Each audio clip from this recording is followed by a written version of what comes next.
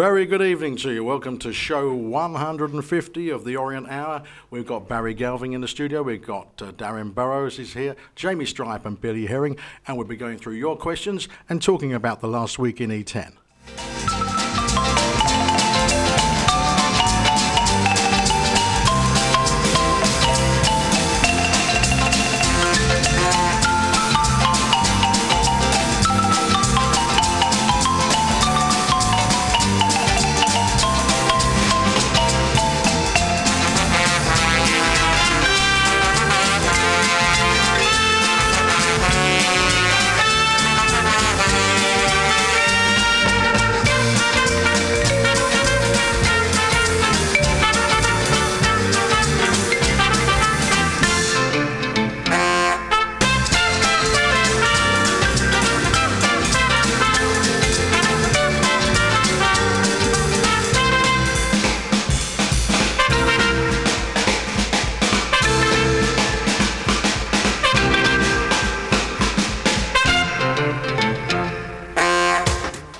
Once again, welcome to another edition of the Orient Hour. All the guys are here in the studio, and we've got a lot of things to get through. Hope you can hear us okay. Right, let's start, lads. Barry Galvin with Grimsby on Saturday. A lot of good points and a lot of effort from the team, but just the 1 point again.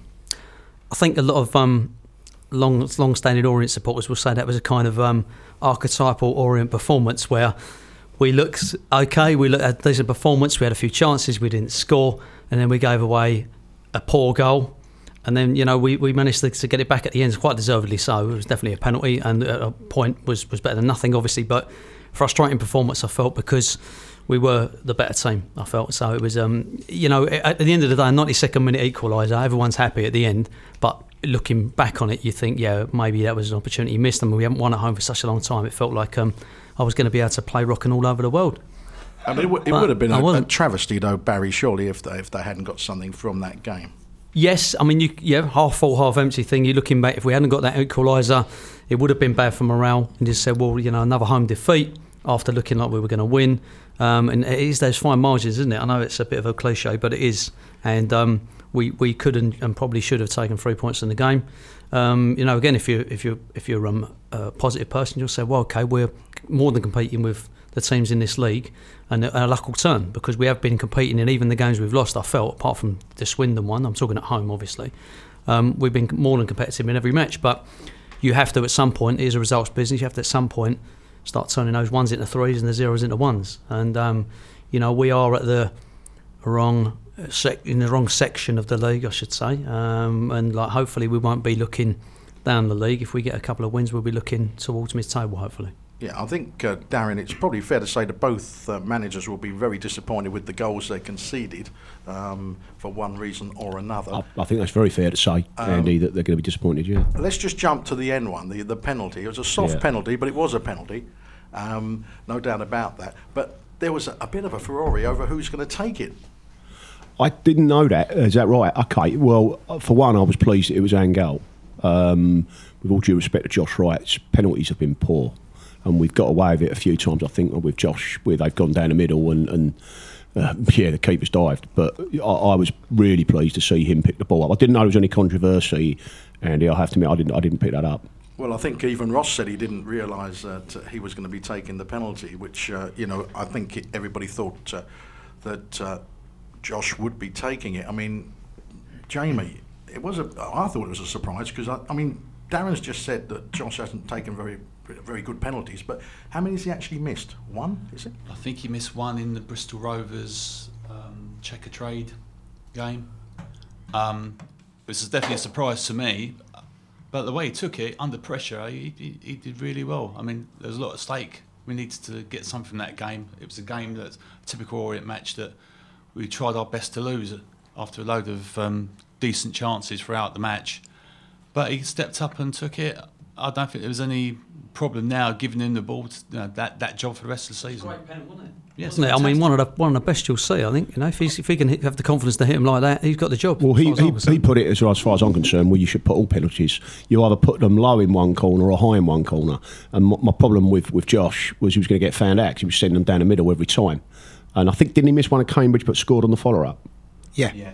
So I was pleased to see it go to angle. Yeah. I must admit though, when he hit it, I thought he put it over. When it come off his boot, for a split second, I went no, and then it hit the back of the net, and I was like, right, okay. Can we go home now? That's what we all thought. Yeah, it was one of those though, wasn't it? You actually thought, God, if he misses this, because when it wasn't Josh, I thought, well, if he scores, that's going to be fine. But if he misses, there's going to be an almighty stewards at the end over this, because you were expecting Josh to take the penalty. I must admit, I wasn't. I'll be honest with you. I thought Josh Wright was only taking them because of the injuries that we'd had. Leanne Gold was the penalty taker before he was injured, and he scored a few penalties. To my knowledge, he hasn't missed any for us, has he? To my knowledge.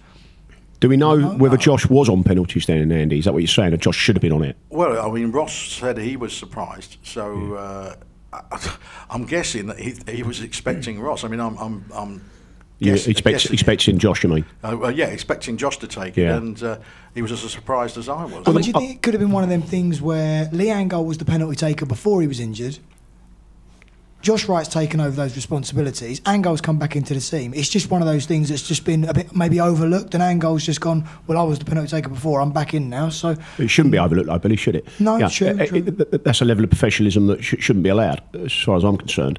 I agree with you what you're saying, and for me, going back to what I said, I thought Angol was the right pick. And to be fair, Andy, it didn't look like there was any kind of to and fro-in with them grabbing the ball off of each other on the pitch. I certainly, if there was, I missed that as well. Well, I mean, I think the thing is, what I was impressed with was the way that Orient picked themselves up, because I thought they were the better team overall. I thought we played the better football. I thought Grimsby played well for an away team, but I thought we were the better team. But when we let in a goal the way that we did, I mean, that is a real morale sapper, isn't it? I'll just make a point on penalties. This is non-Orient related, okay? So, because I know the FA will be listening to this broadcast, obviously, of course, apparently. I think penalties should be one kick of the ball. You know, like you get in a penalty shootout, yeah? Then you don't get all this encroachment, retaking, rebounds, etc. Do you guys agree? I think, you know, it's either a goal kick where the keeper saves it, or it's a respot where it's a goal. Well, then what do you think of that, guy? I think. Well, you're taking away the advantage, aren't you? No. For penalties, the idea is you get a free kick of the ball from 12 yards, and that's what it should be. Right, there's nothing in the rules to say, and then you get a rebound, etc. No, I don't agree. I think there's enough. It'd save all the arguments, wouldn't it? With VAR, which we obviously haven't got to suffer, but there's enough now goals being chalked off. So to me, that's just going to leave more goals being chalked. Yeah, but then partly the attraction of football is the follow-up to, so can they get it in? Can they scramble it off the... So there's nothing better than a lower league scramble after a penalty. Come on, that's why we all go. If you look at encroachment, there's always people in the box of both sides when the penalty's taken. And sometimes the refs pick it up, sometimes they don't. And it's just, I think it'll make it a lot cleaner. Everyone else stood in the halfway line. Barry, you go around the goalkeeper. Being controversial. You'll go around the goalkeeper. About to put it over the line, and I take your legs away. Okay, right. Now, why would you do that, Andy? Because I don't want you to score. Now, right, so take your legs away. It's a penalty. You were just about to score it, and we only allow you one kick. Yeah, that's the rule. That's the advantage has been diminished. Oh, really? That's the law, isn't it? You get that's the foul, and that's the penalty. If it comes back out again and somebody else puts it home, it's a goal, isn't it? Yeah, generally, I'm okay. Obviously, in a minority, I just thought I would simplify the process of like you're just a killjoy. Yeah. There's going to be a mob outside waiting for me. You've digressed. What are you talking about? I'll talk to somebody sensible. Idiot. Billy, that as we were saying, the heads didn't go down despite the enormity of the calamity of the goal, if you like, because it was almost like a footballing version of Dignitas, wasn't it? I mean, the thing is, it was suicide, wasn't it? I mean, to be fair, it was a poor goal to give away. I mean, you look, obviously, people mention about Brophy giving the ball away, and Ross said he should have done better, which he should have done. But I'm looking at the two centre halves, and I don't know what they were doing. They were so far apart. They parted like the Red Sea. The geezer just had to run a Brisbane Road. Yeah. But to be fair, I thought we were all over them. I thought we created so many chances. We had two cleared off the line. Obviously, Angol misses inside the 6-yard box. Right, the keeper makes a great save from Wilkinson. Right, and I just think we knew we weren't dead and buried because we were so much better than them on the day. Yeah, I think it would have been a travesty, as I said earlier, if we got nothing. I mean, let's go back to that goal, though. I mean, Brophy makes the mistake. Now, you're quite right. The two centre halves were too far apart, and you hear criticism of the goalkeeper as well. But Jamie, they weren't. Certainly, the goalkeeper, he wasn't expecting that, was he? I mean, we've got the ball, and you do not expect that from your teammate. No, I think everyone was just literally caught on the hop there because Brophy's made that run across the pitch, obviously looking to lay it off, overrun it. The guy just played it forward quite quickly, and we've been caught napping basically. Sargent got caught in two minds. It was quite a good finish, but an easy decision for the forward to make to score that goal. So, but it's a sort of kind of mistake that we've been making game in and game out. It's quite frustrating at the moment to watch Orient give goals away like that. I mean, the goal we conceded at Walsall was a bad one. A couple of goals we conceded against Colchester were bad ones. I mean, you can go on and on about it, and I think Ross has really got to crack the whip a little bit. I think we're getting into territory where we had under Davis, is where the mistakes we're making are costing us points at a vital time in the season. We can't really afford to keep making those mistakes. Darin. Well, I agree. I do agree with Jamie. I do feel that Sarge was in a bit of a no-win situation, and I just hope he learns from that. Yeah. In the end, he didn't do either, did he? He didn't either come for it or so. And let's be honest, they signed that Billy Clark during the week, didn't they? And I just knew then, didn't we all? Yeah. Didn't we all sort of say to each other, "Oh, we'll score on Saturday"? Yeah. And I have to say, whilst it was a disappointing goal from our point of view, I thought the pass over to Bill Clark, who got the goal, from their point of view, that was pretty good at League Two level. So I think we can be disappointed with a goal, but I think we've also got to look at that aspect of it as well. And as Andy said, they did fight back, didn't they? They did fight back. I think for me, the important thing is when we're breaking forward, we've just got to remember that we have got that. We've got that defensive responsibility still. And that's the thing, And to me, the two centre halves, they shouldn't be looking up the pitch like They should be saying, right, where's the danger? Where's the danger? And the danger is we could all see that man. We could all see him there. So why have they parted so much? Why could they not see that? My view of that is that's why they're League Two players. Well, maybe. And if you look at the National League and League Two, what's the common denominator? There's pretty much goals every week. You don't get a lot of 0-0 draws at that level because the players' concentration isn't quite there as a Championship and Premiership. And I think you've got to expect to concede goals like that. I think our problem is we're just simply not scoring enough at the other end. I mean, it's shocking if you look at before Saturday, the stat before that was 1 shot on target in 2 games at home. And I think that's the real problem, Billy, if I'm honest. That's for me. You're right, we've got to defend better, but you can't win a football game if you don't score a goal, can you? But we have been scoring goals this season, to be fair. It's not like we've had a run where we've gone 4 or 5 games where we haven't scored a goal. We haven't had that this season. And I think there's problems at both ends of the pitch, if I'm honest. But I do think down the spine, we need to be stronger and we need to be tighter in the middle there. We need to stop these chances. How many times this season have we seen us start going forward and the team hits us on the break? No, I agree. We've got the second. I think we've got the second worst defence in the league. So you're right. You're without a doubt. You're right. There's problems at the back, and you're right about the spine. I think the problem at the moment, if I'm brutally honest, is there's problems at the back, in the middle, and that's why we are in the league. Right. What I would say before we move on, though, people are saying about, are we in a relegation fight? We're in a relegation fight, and all these people are worried about going down and stuff. I did a quick bit of thing earlier on where I had a look. We are currently 8 points clear of the team that are bottom of the league, right? In the Premier League, Arsenal are the same amount of points clear of the relegation zone as we are. Are they in a relegation dogfight as well, then? Tottenham fans say they are. Well, yeah. A lot of their own fans said they were a few weeks ago. But right, I'm just putting it out there. You know what I mean? I know it sounds ridiculous, right? But actually, that's a statistic. That's a fact. Yeah, right? But they'll still say there's 60,000 at the Emirates when there's only 38,000 in there. Well, yeah. I also think they've got the potential to get a lot better quickly. Right, let's see if this works, shall we? Hopefully, fingers crossed. We've got an interview with Ross Embleton coming up here. Steve Tongue went to speak to him the other day, so hopefully this all works. We shall find out. Ross, most people have heard your feelings about the Grimsby game. A good performance, you thought we deserved more, and you said you were angry about the goal we conceded. Have the players seen an angry Ross very often? Yeah, a few times this season. Obviously their first opportunity to have experienced it or seen it after the game at the weekend, but we had a real good period of time to work in preparation for the Grimsby game, which I felt we saw. I said to the players, are we going to go from the below average performance at Walsall to being one of the best teams in the league? No, it's not realistic.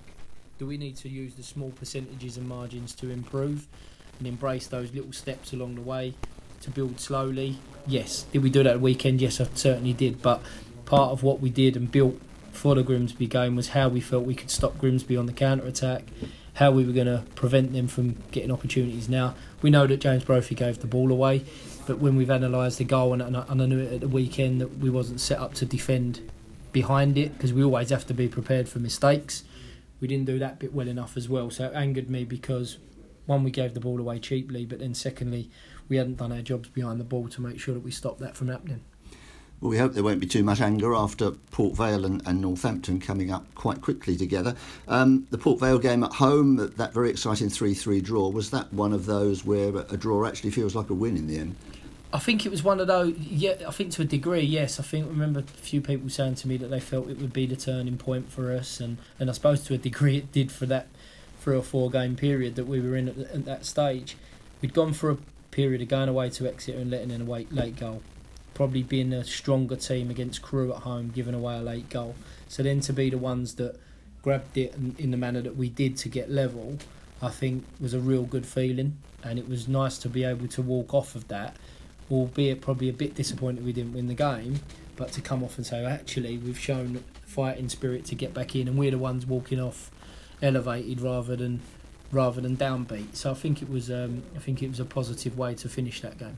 With 10 men, of course, because Connor had been sent off. There's been a bit of talk this week about Connor Wilkinson's role and the way you're playing him out on the right, which of course fits in with the 4-3-3. What do you like about the 4-3-3 system? What are the advantages of it?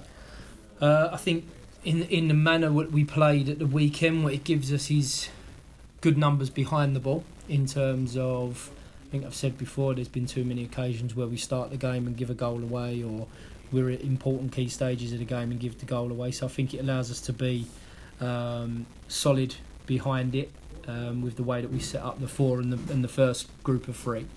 I think with the attacking personnel that we've got, if you include Connor, Lee, Matt, James Brophy, James Dayton, Jordan Maguire-Drew, we've got players at the top end of the pitch that are very good 1v1, can be very creative, can create opportunities at the top end of the pitch.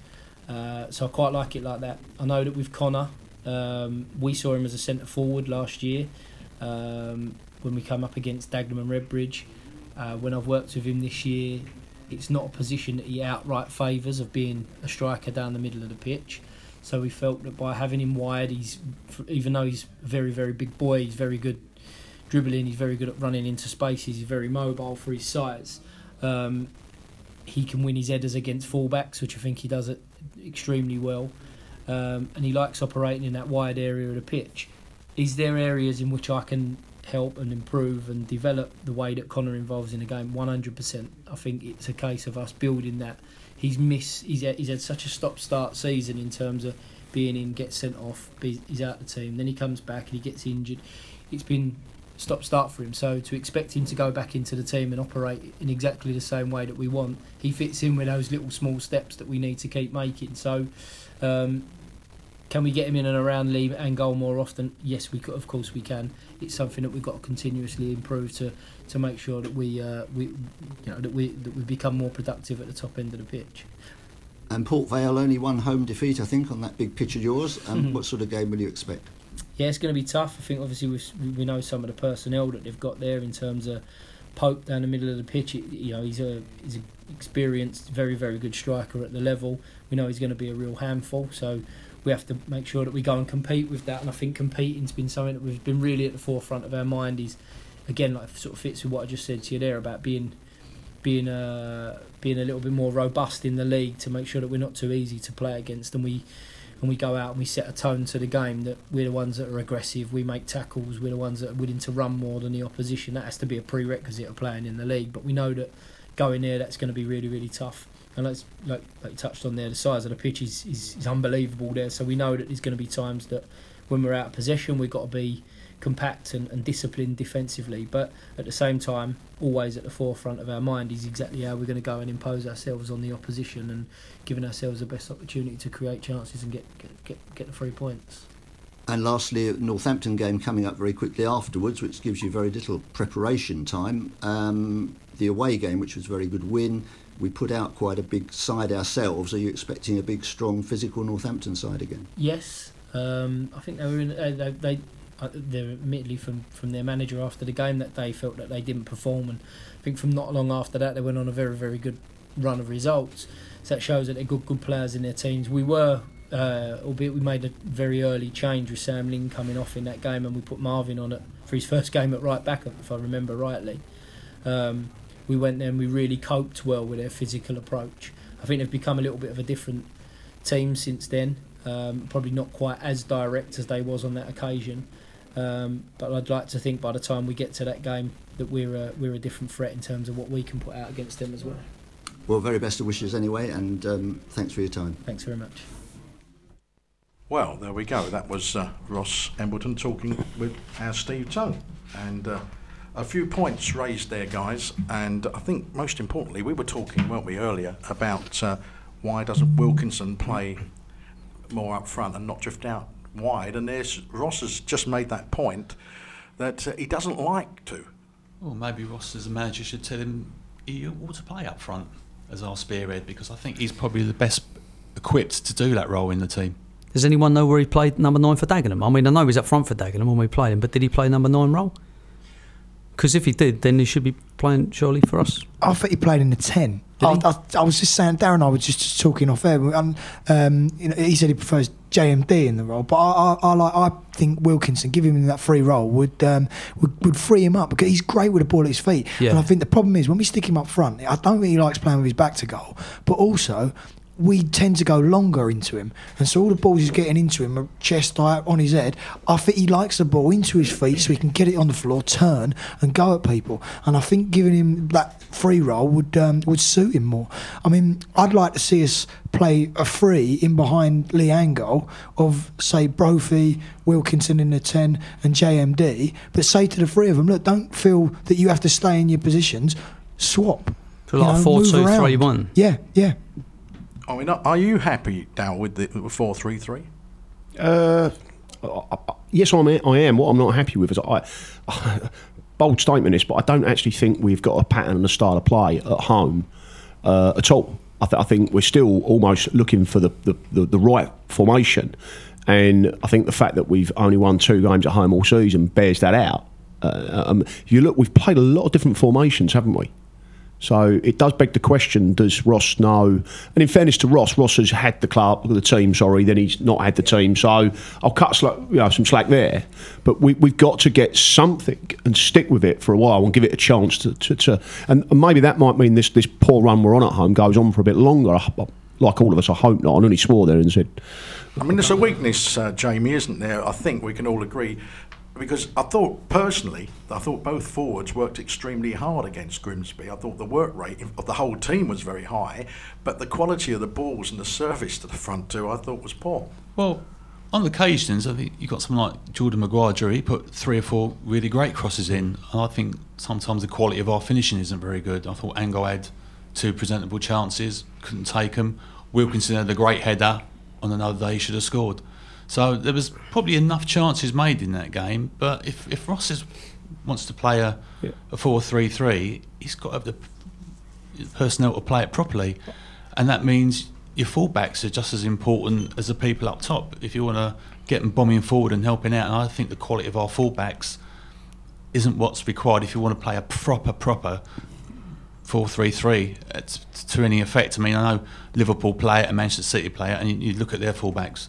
They're bombing up and down the pitch all day. So I'm not so sure whether it's the chances so much. I think it's just poor finishing most of the time for us. I'm with Jamie on that. I actually thought on Saturday the one positive, or not the only positive, but a big positive, we actually did create some chances for the forwards, because that has been sadly lacking in recent games. And I thought some of the dead balls were really good. And what I also liked was the variation of it, with in-swingers, out-swingers. The keeper was getting the in-swingers, and I was a bit disappointed again with our bigger lads up front not, if I'm honest, you're bullying the keeper a bit more, but I definitely thought that with you, Jamie, the chances, Andy, were at least created. Yeah, I just saw a lot of looping crosses coming in now, to be honest with you. And, you can't really attack a looping ball. It just disappoints me when you get players, put a cross. But they switched, Andy, because you had. I agree with you, but I think, in fairness, when Wright was taking the corners, they weren't as good. And when they put JMD on the corners, they improved.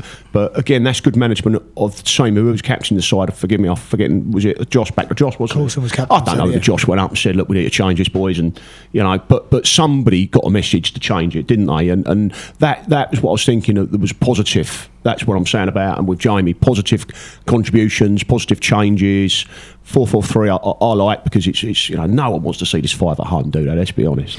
Do you think that I know what you said about the pattern of play. Do you think it's been impacted upon though by injuries? Because I think looking back over the season, I think we've just started to get into a bit of form, and then you had the suspension to Wilkinson, who then come back from that. He picked up niggling injuries. Angel's been out injured as well. Do you think that's had a part to play as well? Do you know what? I don't like this. Every team has injuries. Every squad has injuries. You have to put a squad together to cater for that. And no, I don't. I think every club. The problem is we get sucked into knowing about our injuries, don't we? Yeah, true. And I know, for example, Bournemouth were on a terrible run. They got 6 first teamers out. As only because I heard that on the radio, I don't care. If I was a Bournemouth fan, I'd be more concerned with where's the cover. We're talking about Bournemouth. Sorry, we're Leyton Orient. It's a fair comment, isn't it? Very rarely, though, would you say that both of you two centre forwards get injured at the same time? Yeah, but in that case, we should have cover to cover that eventuality. I mean, Howard's done okay, but if it was up to me, I'd sign a proper, decent target man in the window if I could. I think we're light up front. I think Ross has intimated that he is looking at a forward. I mean, there's a lot of reports on Twitter this afternoon about signings, but we can't confirm anybody because the club's not confirmed it. But if we're reading what we're reading without naming names, they're midfield players that. Well, there's one that's not being named that's been on Twitter, and that's the lad at Southend's just been released from his contract, Simon Cox. I mean, he's 32, but again, I'm with Jamie. I think the cover has not been there, and I'm sorry, but I thought letting Cerrito go out. I can't pronounce that lad's name, so I've got it wrong. You know the one I mean. Short 19 centre, number 19. Yeah, he for me. Shouldn't have been out on loan, and when he got his opportunity, the boy's taken it, hasn't he? Yeah. I mean, you're talking about injuries, and Billy Turley took an injury last week. Jamie Turley. So I'm not Billy Turley. I'm looking across at Billy here. You didn't call him Barry. I'm really offended. Yeah, I know, really offended. Sorry, Jamie Turley. Leave me alone. Yeah, no, it's really sad, isn't it? Because Jamie spent a long time on the sidelines with his groin injury, and I used to see him on a match day. Obviously, not in the team, not in the squad because he was injured, and he really was down about it. He was really really rolling to get back in the team and get back in the squad, and he's got back after quite a protracted injury because obviously they tried to give it time and that didn't work. Then he had to have the operation, which set him back again. Now he's got back in the team, and I think we'll all agree he's done really well when he's come back in. And then a recurrence of the injury, or apparently it's on the other side, so it's a similar injury but in a different area, and he must be absolutely devastated because when you come back after a long period and you think, here we go, and then it happens within 3 or 4 weeks, must be heartbreaking for him. He's a great guy. And playing well as well. Yeah, so I'm saying it's a real shame for Jamie. And again, like I'm with Darin, you can't make excuses for injuries, but it is one of those unfortunate things that's happened to us again this year. We haven't had to settle back for, really.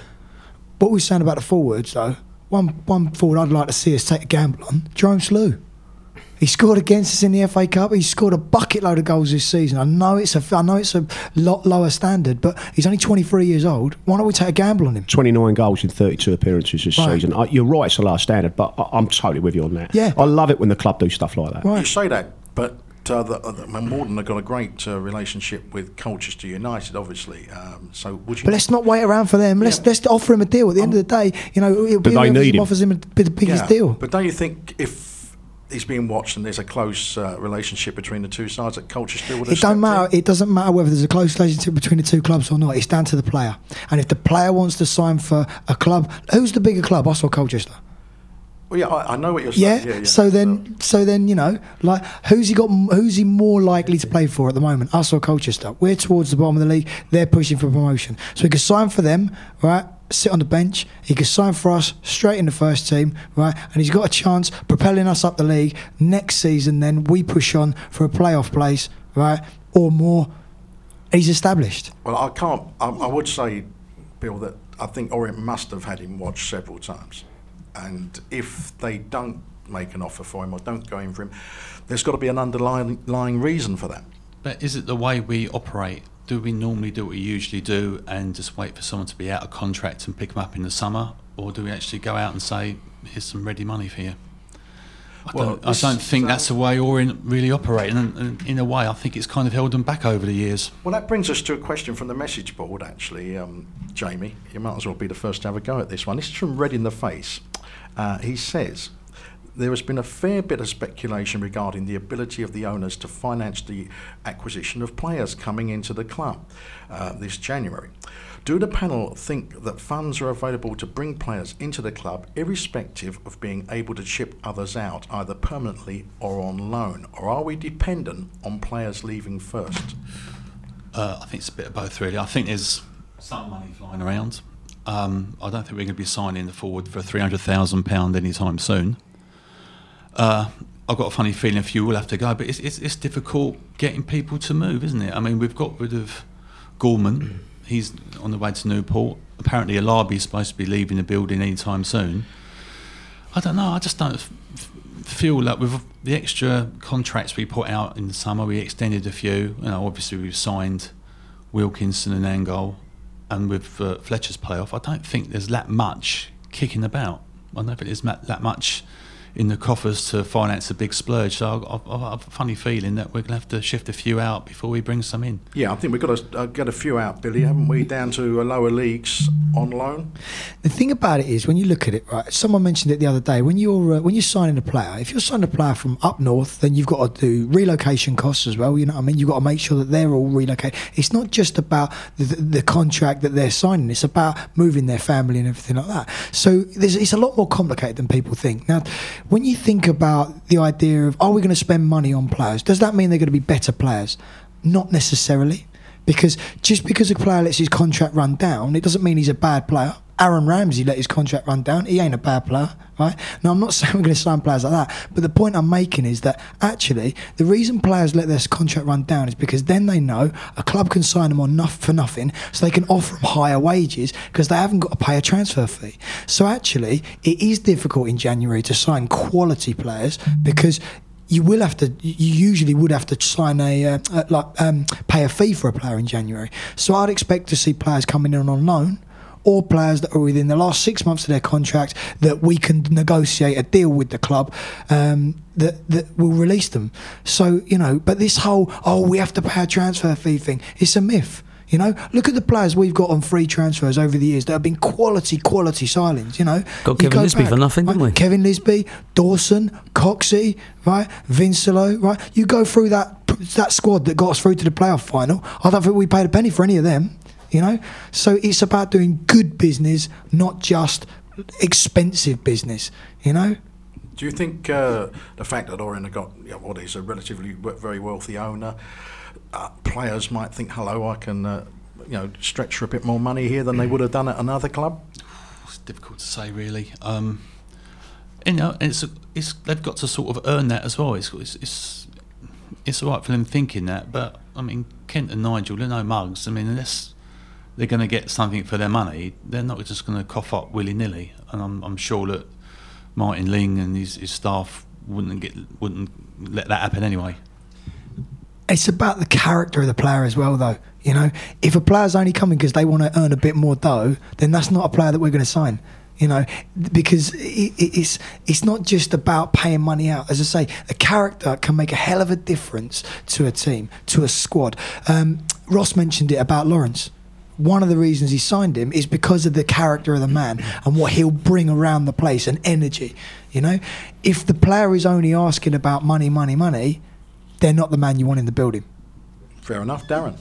I don't think we're qualified to answer the question, to be fair. The chap's put to us. Only the board know the budget. Only the club, the chairman and the owner know whether they've got money to spend. My view is I think we have a top 8 budget. And I remember Ken saying that they hold back some of the budget in case there's a need in this window. So that would lead me to think that there's money, Andy, available.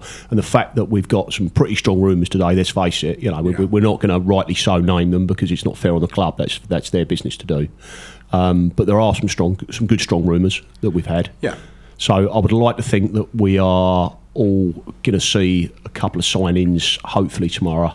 I think the club has muted a statement at 5 o'clock, so that's why we're not going to. And let's leave it to that. Yeah. Yeah, I don't think it's right for us to say names on air when they're not being confirmed. So as much as we might think we know, we can't be 100%, can we?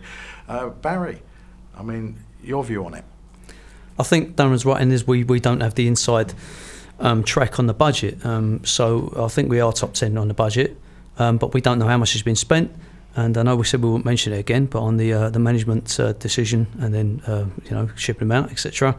And we don't know what the budget is for the rest of the season. So yes, I think that there will be some people coming in, obviously, but I don't think we are going to be signing a £1 million player anytime soon. Just want to say, I met you were talking about characters. I met Lawrence on Saturday because he's over, and he's quite alive. He's a really nice guy, funny guy, coming and nicked me own nut out of the tannoy room. So.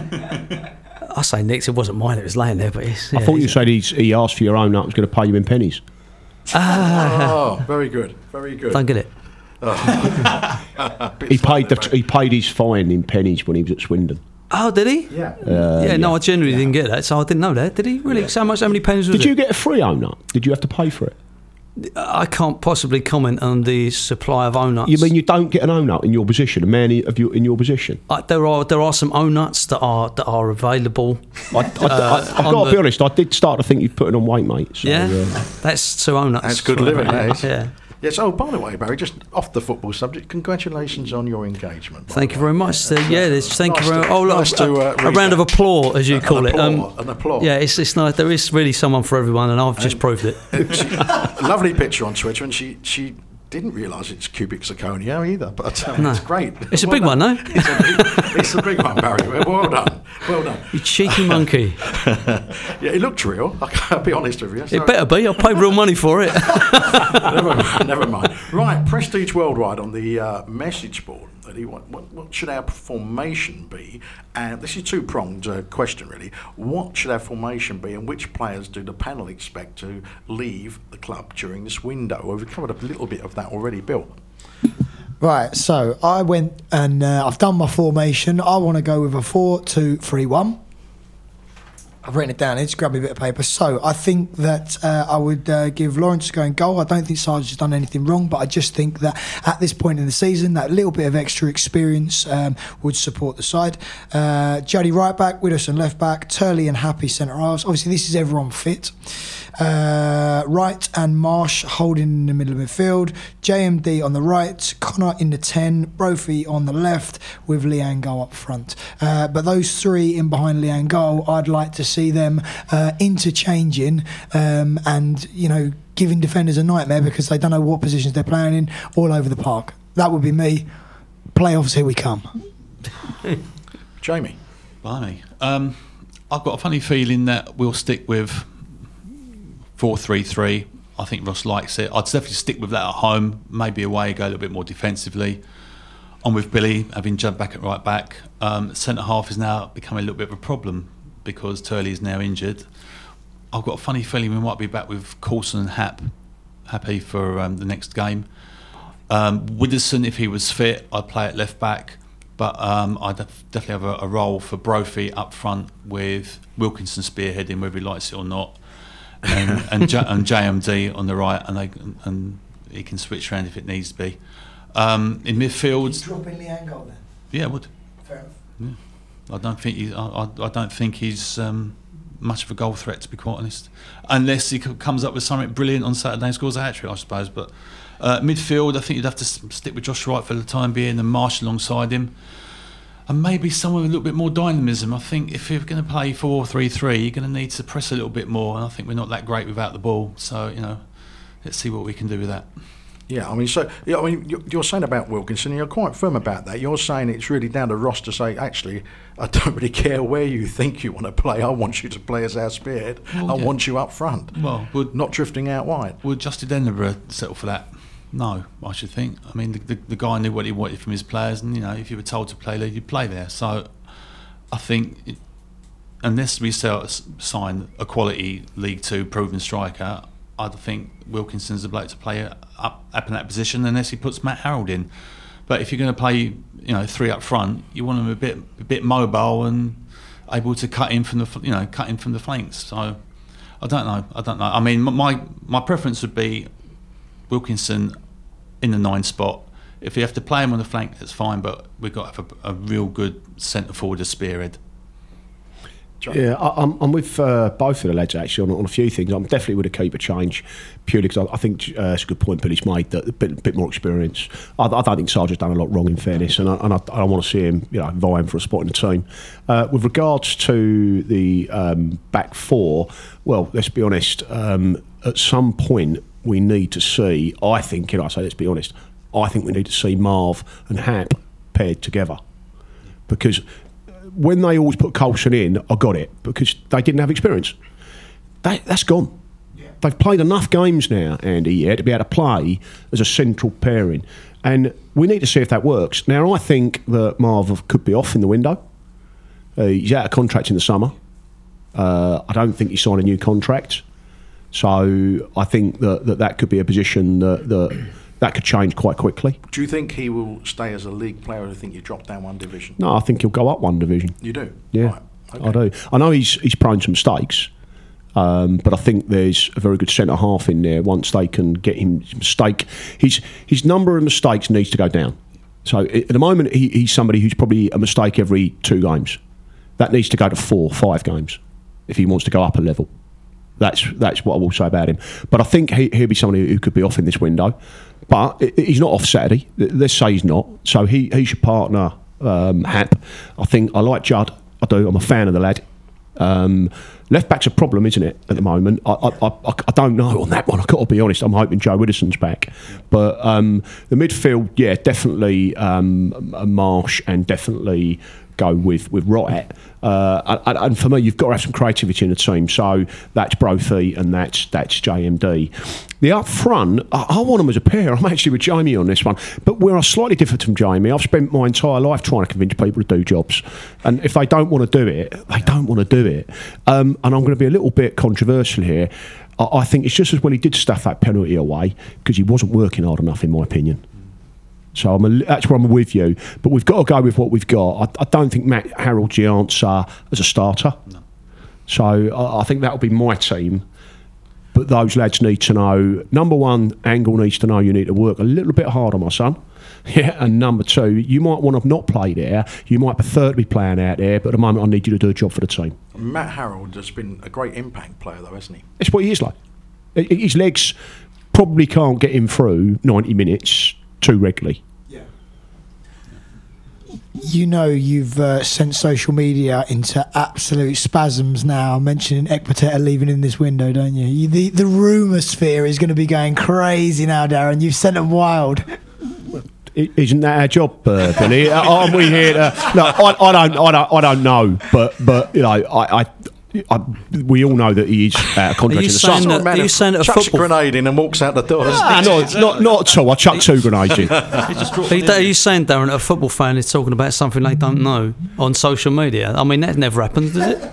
Wow. You've got to remember, though, back in the summer, people were talking about Marvin playing for Barnsley and going up a gear then. And I think he's capable. I really do think he's capable. I think he's jumped to a hell of a lot of levels very quickly, and I think this time around I think it's hit him a bit hard. I think his adjustment, he's taken him time to adjust, but I think you've got to remember where he was playing 3 years ago, 2.5 years ago. I mean, it's a massive jump the lads made. Macaulay Bonne was in our team last season, and he's now in the Championship, isn't he? Yeah. So we see that all the time, Andy. We see, not all the time, but you see it regularly enough to know that it can happen.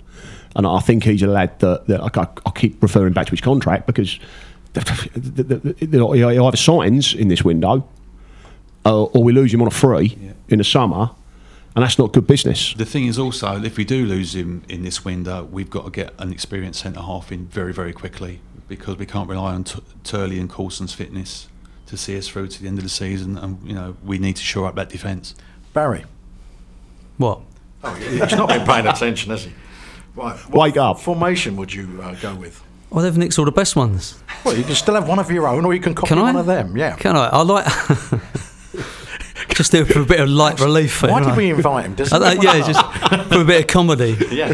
So, mate, you look good, Andy. I think, isn't it? We should just get his dog on in future. It spoke a lot more sense. He's got a more serious look than me. I've copied your beard. What more do you want? Yeah, but not my face, Andy. And that's the trick, mate. Unlucky. Nice try.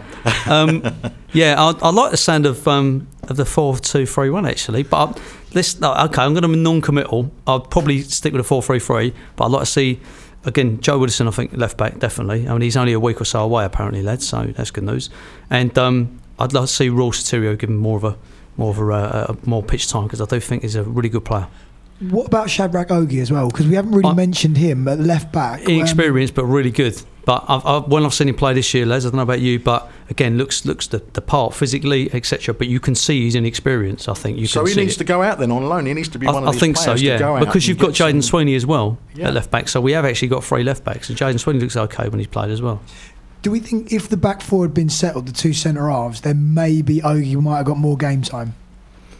Comment? Possibly, yeah. Well, if we had more than 1 win in 12, I think we'd have definitely got a bit more game time. I think the win will come, Jamie, but we have got to be serious here about getting players out the club, really, out on loan anywhere, really, to free up funds. Isn't it 1 win in 15, Jamie? Is it 1 in 15? I think it's 1 in 15. Yeah, it might be 1 in 15 now, but we need to free up funds, don't we? Let's be realistic here. And we got these. We were told Alabi was on his way a week ago. As far as we know, I mean, he could have walked there by now, couldn't he? But, he's still there as far as we know. I heard you offered to give him a lift. Well, it might not be wrong. But, I mean, the lad's holding the club to contract, obviously, and he's not gone. I mean, they have tried to get him out on loan before, and he's not gone anywhere. Which, in fairness, is his right to do. That's his right to say, the club offered him the contract, so it's his right to do. So I don't necessarily blame him for that. But if he wants to play football, it's a short career. If he wants to play, he needs to go out on loan, because I can't see him getting back in that side. And this is what it comes back to when you're saying about wanting the right sort of players, the attitude of people who want to play. And I mean, if James knows he can't get in the team, because I'll be my personal opinion, he's not good enough to play at the level we're at. So he needs to go and play somewhere else. And you can take the soft option, which is to hold out and wait for the brown envelope every Friday, and sit there and let your contract tick down. But when it comes to the end of your contract, where are you going to go? On a serious note, in all seriousness, I mean, he's a great character. We all know that, and I'm sure the guy yeah, exactly. And you're quite right. He needs to play, and he's going to be another lad, isn't he? That he's not going to get another contract in the summer, in my opinion. That's only my opinion. Again, I've got no evidence that he will or he won't, but I think it'd be amazed if he got another contract. And surely in his own mind, he's got to be thinking, well, I need to be out here. I need to be on display. I notice we're all putting our little disclaimers on the end of sentences now. That's good. Allegedly. I like that. Yeah, allegedly he won't be getting another contract. No, but I mean, we're not picking on him as just one person, but I mean, that's an example. Now, I mean, we don't know what's gone on, but there's been no announcement to say he's gone. I mean, we heard he was going, but this seems to be a very protracted move, if there is one. But I mean, where do these players go? I mean, surely we've really got to convince several players that their future lies either elsewhere, or if they want to stay within the club long term, to go out on loan. What I would say is Ross has always said he will be direct and honest with the players, and I think that we can see that from the teams that he's picked. He's not been afraid to make those hard decisions. He's dropped Craig Clay, he's dropped Coulson, he's brought in Cipriano, he's played different formations or what have you. So to me, that says that he's not afraid to have those conversations with players to say, you're not in my plans. He's done that with Gorman already. He's already gone.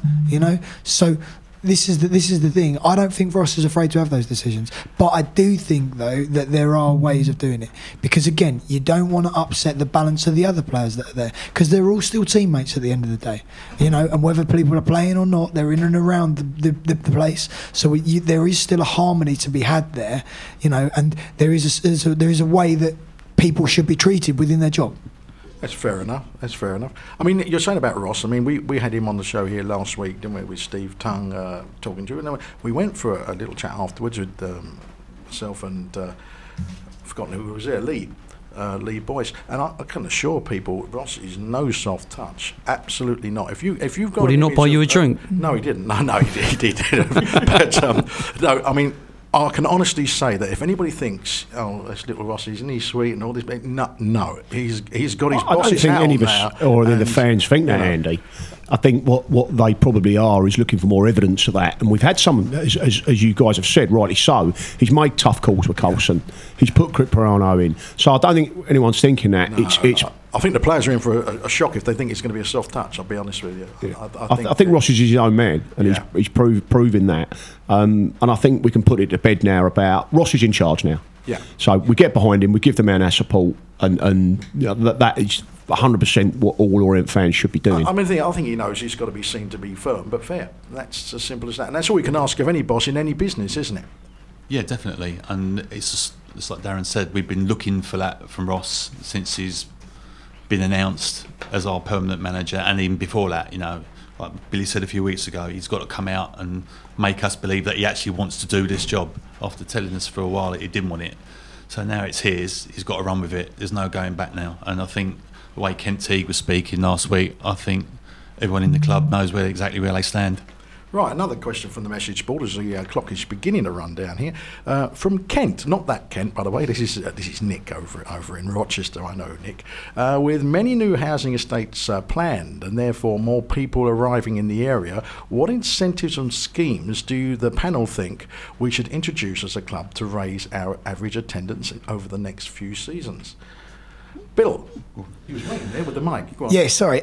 So, being a teacher, obviously, I know that there are things called there's a thing called pupil premium funds. So, to me, I would be going into the local schools, and I mean, due to GDPR, you can't get names and addresses or anything like that. But what you could be doing is offering all the schools things specifically for their pupil premium students, who are students who might be free school meals, who might be in care, who might be disadvantaged in some other way.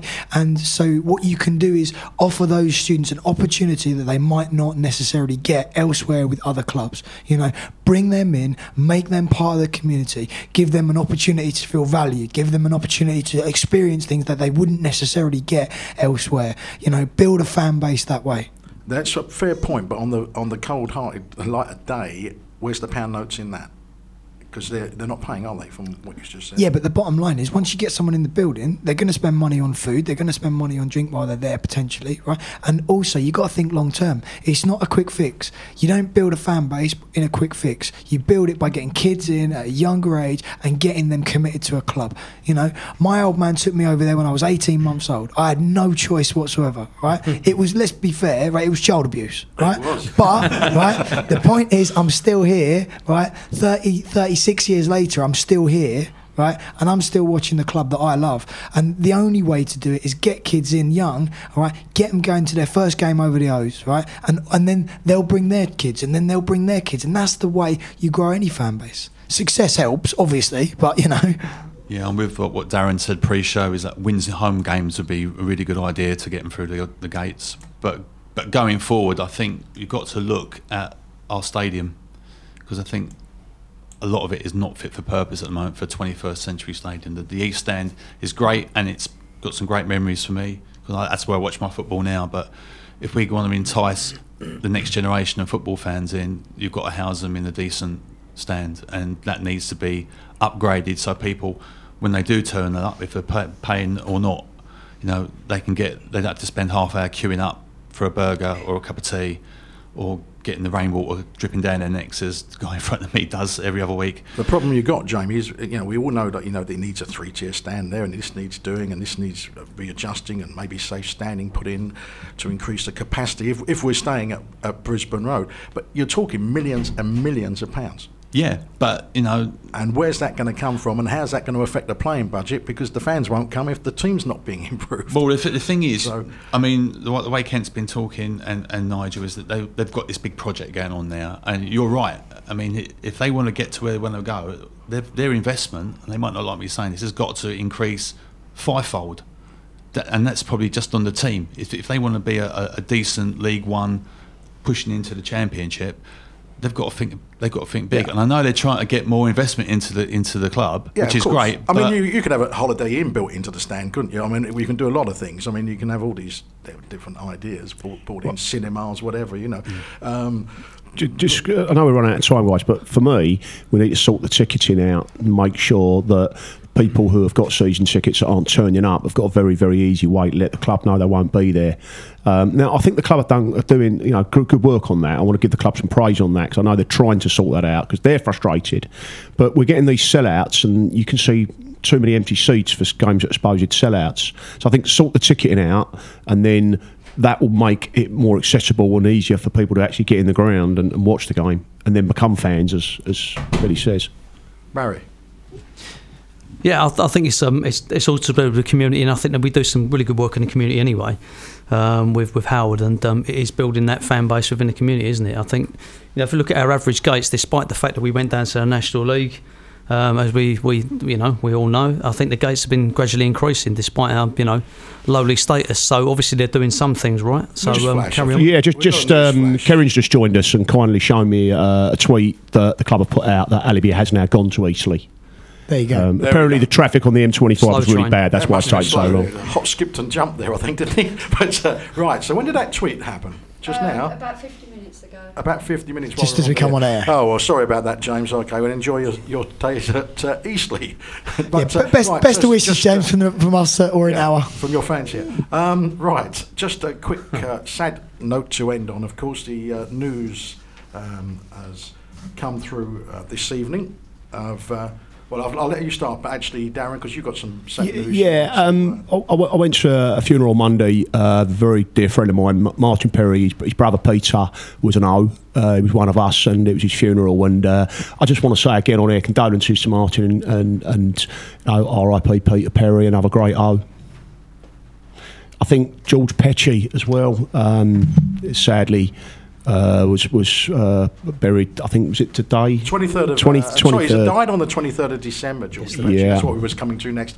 And the funeral was yesterday. But a great manager for Leyton Orient. Superb manager for Leyton Orient. Got them within one match of the top flight back in 1974. And that iconic picture of him and Laurie Cunningham. Yeah. Manager, lest we forget, he got Laurie Cunningham up and running, really, and Laurie Cunningham did pay tribute to him, saying he was the man who really showed him what he could achieve. But I mean, in those days, of course, George suffered things like razor blades being sent to him in the post and everything because he'd signed a black footballer and things like that. So he went through a lot himself, and a lot of abuse himself from certain sections at the time. So difficult and different times, of course, back in the 70s. And but he went on to success elsewhere, of course, and a lot of tributes coming in tonight from Millwall, from Crystal Palace, QPR, from Orient, of course, and of course it was kept very quiet. We only just found out, didn't we, this today that he passed away. And we didn't know about George, and George Petchy was probably the last of that old style manager in the late 70s, wasn't he? We with the Clough kind of manager, and I remember just back in the very late 70s, what a great team, and we're all craving those days again, us older ropes, as the younger lads are as well, and lasses. Well, I wouldn't be upset. All we've got time for, guys. I'm going to have to call it to a halt there. Our thanks on show 150 to Barry Galvin for coming in, to Darin, to Billy, and to Jamie. We'll catch you next week.